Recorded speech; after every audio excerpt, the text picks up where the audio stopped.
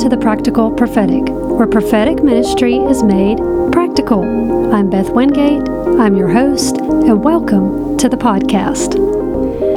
On today's podcast, we have another episode of Prophetic History. I'm very excited to bring you this story about this young lady and how her impact is still being felt around the world. Wow, that's powerful. And it all started with a simple word that the Lord had given her back in 1865. So I want to go back to 1865. This is right at the close of the Civil War era. She's in Massachusetts, so largely unaffected by the Civil War directly. And I want to go to her story. But before that, let's back up to 1844. In 1844, her father, Ebenezer Drake, was a widower, and he had 2 children, and he marries for the second time a lady named Lucy Reed, and together they will have 8 children, and in 1844, they will give birth to Lucy Reed Drake, named after her mother. So she's probably near the top of the list of kids since she has her mother's name. Probably the first daughter for her mother. So we see that this is a Methodist family, and we see that in 1864, Lucy receives the Lord as her personal Savior around the age of 20. Now, right after this, Lucy becomes very sick. She contracts tuberculosis, known as consumption, during that era. And I want to sidebar right here because it's very important to our story and talk about consumption at that time. Now, consumption had reached epidemic levels at this time. It was a bacteria that gets in your lungs, and people would have a chronic cough, and then they would slowly die. It was also called the White Plague. And in Europe in the 1800s, it had claimed almost a quarter of the population. So this was a serious disease that was problematic. And during this time, it was common for there to be sanatoriums or homes, convalescent homes, where people with consumption would go to live because they didn't want the disease to be spread. And they were essentially in quarantine homes, if you will. So a little different from today. They didn't quarantine the whole society back then, just the sick. And so what we're doing today is a little different and unusual. So Lucy has consumption. She also has been diagnosed with a brain tumor, and she was basically dying as a young woman. She's about 22 years old at this time. She's very sick. She cannot even walk. She's completely bedridden, and her parents bring her to Dr. Charles Cullis in Boston. Dr. Charles Cullis had a home for consumptives, and he was a doctor that treated people with consumption, and he had managed to, I'm going to give a quick sidebar on his story. His story all by itself is very fascinating too.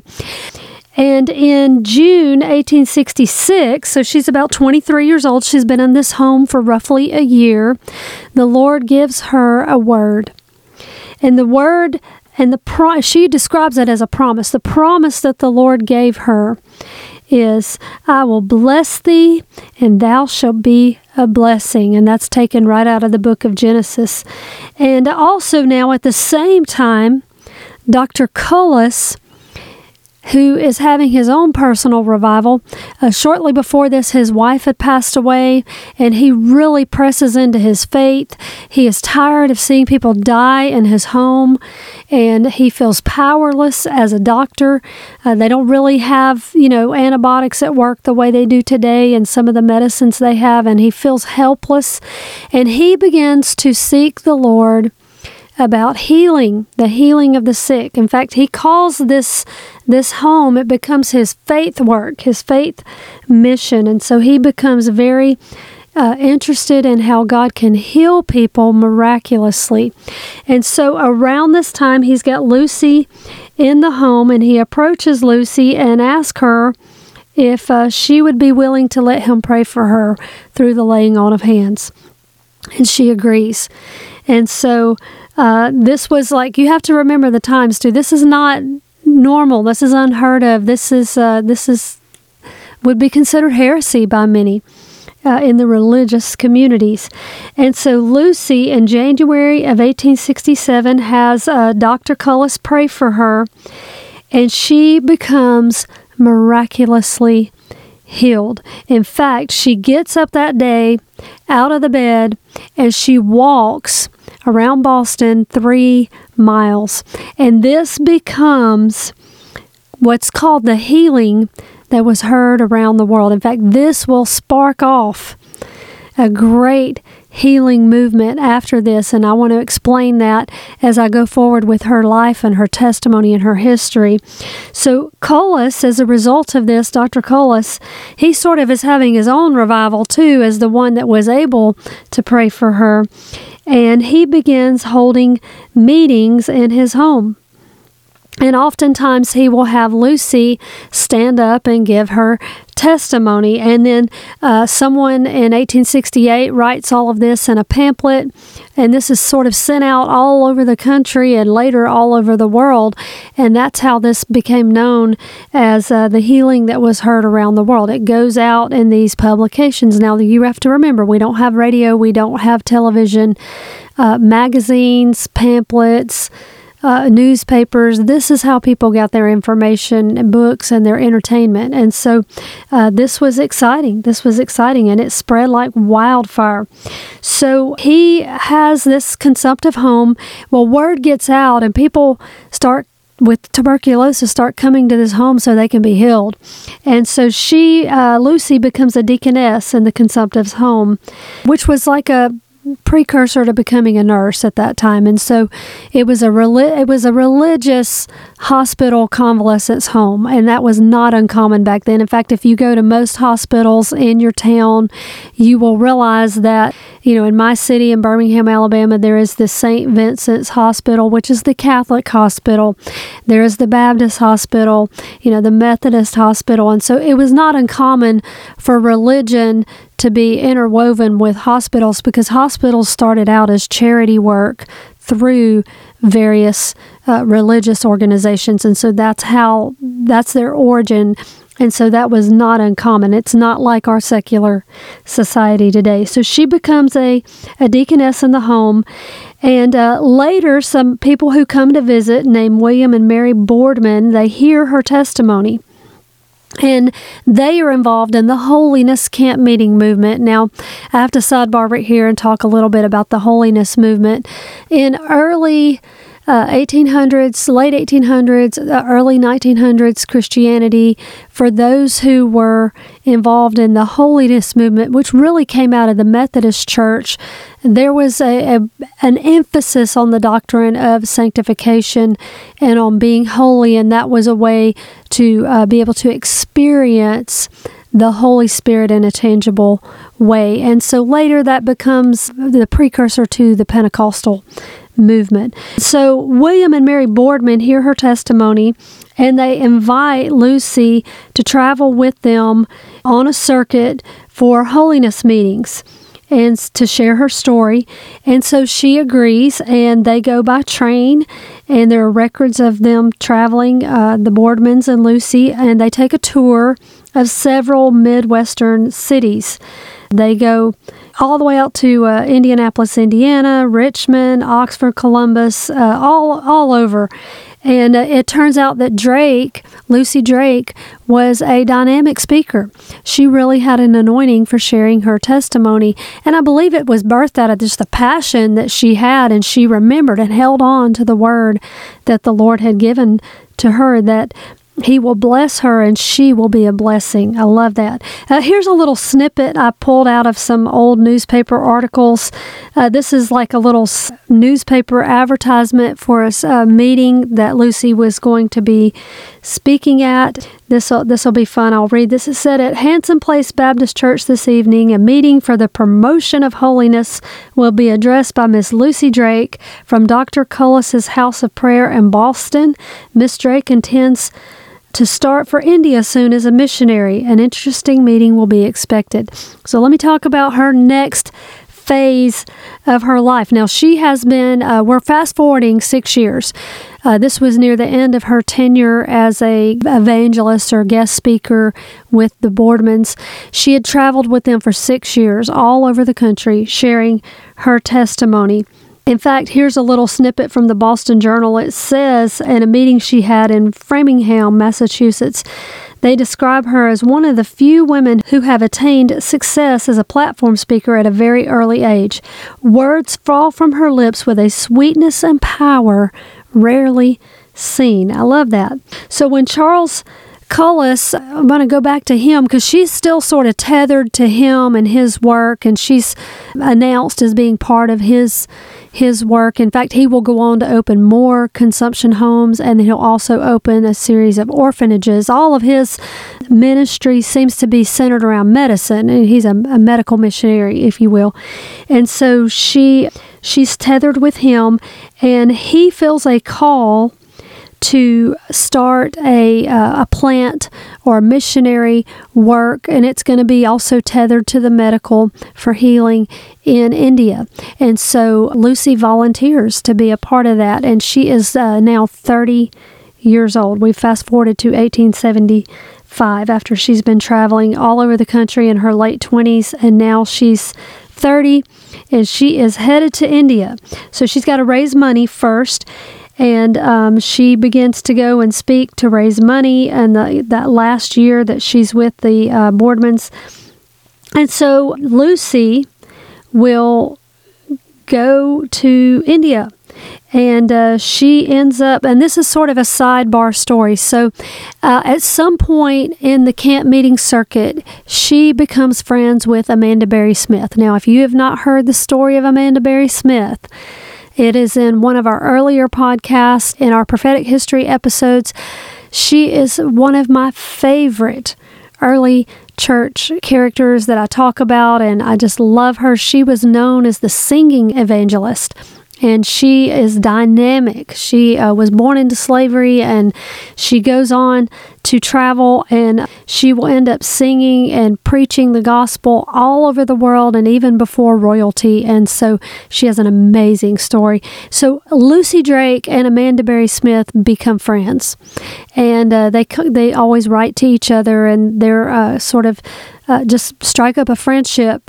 And so Lucy, when she gets the call to go to India, she reaches out to Amanda Berry Smith. And she's the one who prompts Amanda Berry to pray about coming with her to India. And so, and she does. And so that's an amazing story by itself. So they end up going to India. And while they are there, she meets a fellow missionary named William B. Osborn. Now, William B. Osborn had been in the States. He ends up going at the same time to India as Amanda Berry Smith and Lucy Drake. But William is a fascinating character all by himself. I do want to talk just a little bit about him for a minute. So he had been also on the camp meeting circuit, and he ends up founding and forming the National Camp Meeting Association. And he was a revival preacher, but mainly he was usually the one that would organize everything. He was also a pioneer. He ends up founding the city that he will settle in, and he spends a lot of time on the mission field. He is really a Renaissance man. He is doing it all. Like, I don't wonder when the man had time to sleep. He's a very busy guy. So William Osborn and Lucy meet, but while Lucy is there in about 1878, so she's about 33 years old, she becomes really sick. Probably had dysentery or something along those lines. Being in India, she probably got a hold of some bad water or food and got very sick, and so she is forced to come back to America. So she comes back to America, and she recovers. It takes her a little time. She recovers, but she said that India changed her life forever, and she cannot wait to go back. She really wants to go back. So in 1879, she's about 34, 35 years old. She goes to England and visits the Boardmans again. The Boardmans, by the way, are from England. And so she goes back to the Boardmans, and she meets back up with Amanda Berry Smith, and they go to India. And so they raise the money in England by doing meetings that the Boardmans help them arrange on the circuit within England. They share their testimonies, and Berry Smith will sing, and they basically hold these evangelistic services and raise money for their funds to go to India, and they somehow end up being connected to some very wealthy sort of upper crust people in England, and they finance everything for them. It's actually amazing. That's a whole side story, but they really went over the aristocracy at this time, and they really finance a lot of their work. And so Amanda Berry Smith, and there's a group of people, they end up going to India. They go to Paris, Rome, Naples, Egypt. They end up sharing the gospel all over the world. In fact, she later in her life she will be known as someone who went around the world 2.5 times. I don't know what that means, but that's what they said in one of her books. When they go to India, she comes back in contact with Mr. Osborn, who was setting up camp meetings there under Bishop William Taylor. So in 1879, when she's around 35 years old, Lucy Reed Drake marries William B. Osborn in India. And so they become married to one another, and they establish camp meetings all over the world. They go to Australia, to Canada, and they begin to establish camp meetings, and then they come back to New York, Boston, and New Jersey, and they began to set up and begin to develop the idea to do missionary training schools. Now, this is where things really take off in a new direction for them. They've had all these experiences. She's told her, it started out with her telling her testimony, and then it really moves on beyond that, and now they're training. So in 1885, the Osborns, mainly Lucy Osborn, starts the Union Missionary Training School, and she has one is in Brooklyn and one is in New Jersey. In fact, I'm going to sidebar and tell you the one about the one in New Jersey. It was on the coast, and they had been praying for the money to purchase some land to do this institute, and the land that they wanted, They couldn't understand why no one else wanted it, and they ended up deciding it was a bargain, and they go to buy it, and somebody at the last minute tells them, the reason that land hasn't sold is the mosquito problem. And she's like, we will just pray them away. So they end up getting what now is considered just primo, real estate. And so they ended up buying this land no one else wanted, but God had a plan, and God knew what he was doing. And so they end up having the Union Missionary Training School. And I'm going to come back and talk about I'll go ahead and talk about it now. The Union Missionary Training School was sort of groundbreaking at the time because it was considered the most intensive missionary or seminary college or institute that there was in the world, really. And what was unique is it was interdenominational, which was not common at that time. They taught foreign languages. They taught theology, music, and then I think because of the inspiration of Dr. Cullis, they also taught people like first aid, basic surgery. They taught them a lot of medical procedures for when they would go into the third world, which became just amazing. And so she begins to start the Faith Home for the Incurables. I love that. And her heart for missions, though, she said, just caused her to do so much. In fact, she describes the reason for the school with this quote: "There are masses who can be influenced by persons of average ability, baptized with the Holy Ghost and fire. The design of this school is to take any who give evidence to being called of God and give them such an education as they should be specifically adapted to lead them to become soul winners in foreign lands." Amen. That'll preach all by itself. This school will last until 1916, well after her death, and then it will merge with the National Bible Institute. And so it's still going on today. Some little things about her later life also is the Osborns get to know Carrie Judd and George Montgomery. They spoke at the Home for Peace in 1896 and at the Montgomery's camp meetings that summer. Now, if you remember, we did reference Carrie Judd Montgomery when we talked about Sarah Freeman Mix. Carrie Judd Montgomery also had a healing, and she would go around and speak about her healing, and that was mentioned in Sarah Freeman Mix in the episode that I did on her. So if you want to go back and listen to that. So they're all sort of, if you're on the camp meeting circuit, you kind of all get to know each other. This is way before the televangelist days, but this is how people would conduct these camp meetings. And so in 1902, William Osborn will pass away, but Lucy will continue work for the next several years, mainly centered around the missionary training school.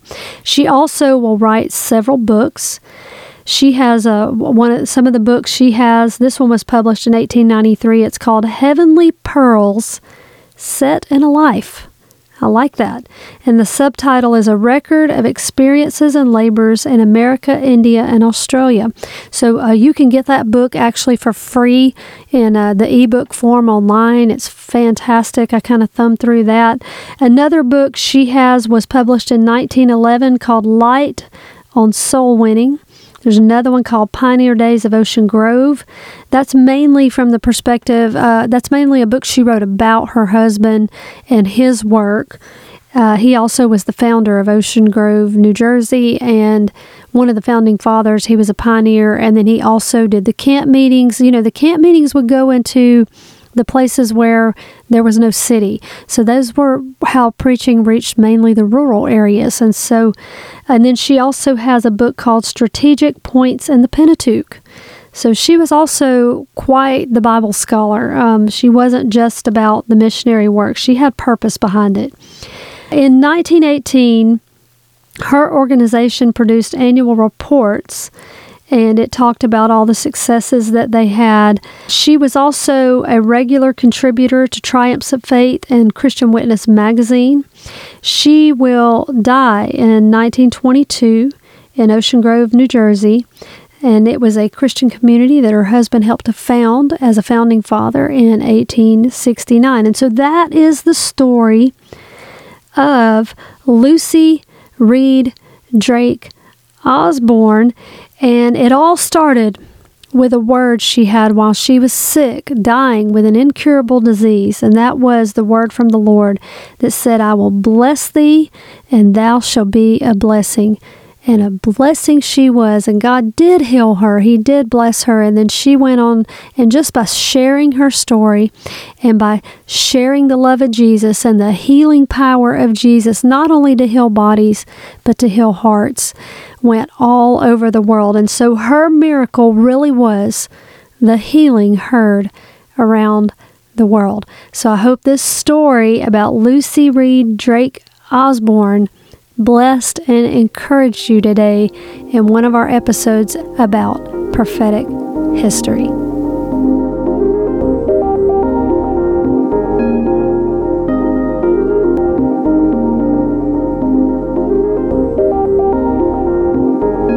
Thank you for listening to today's podcast. Please be sure to hit the subscribe button so you'll be informed next time I post. Thank you again, and have a blessed day.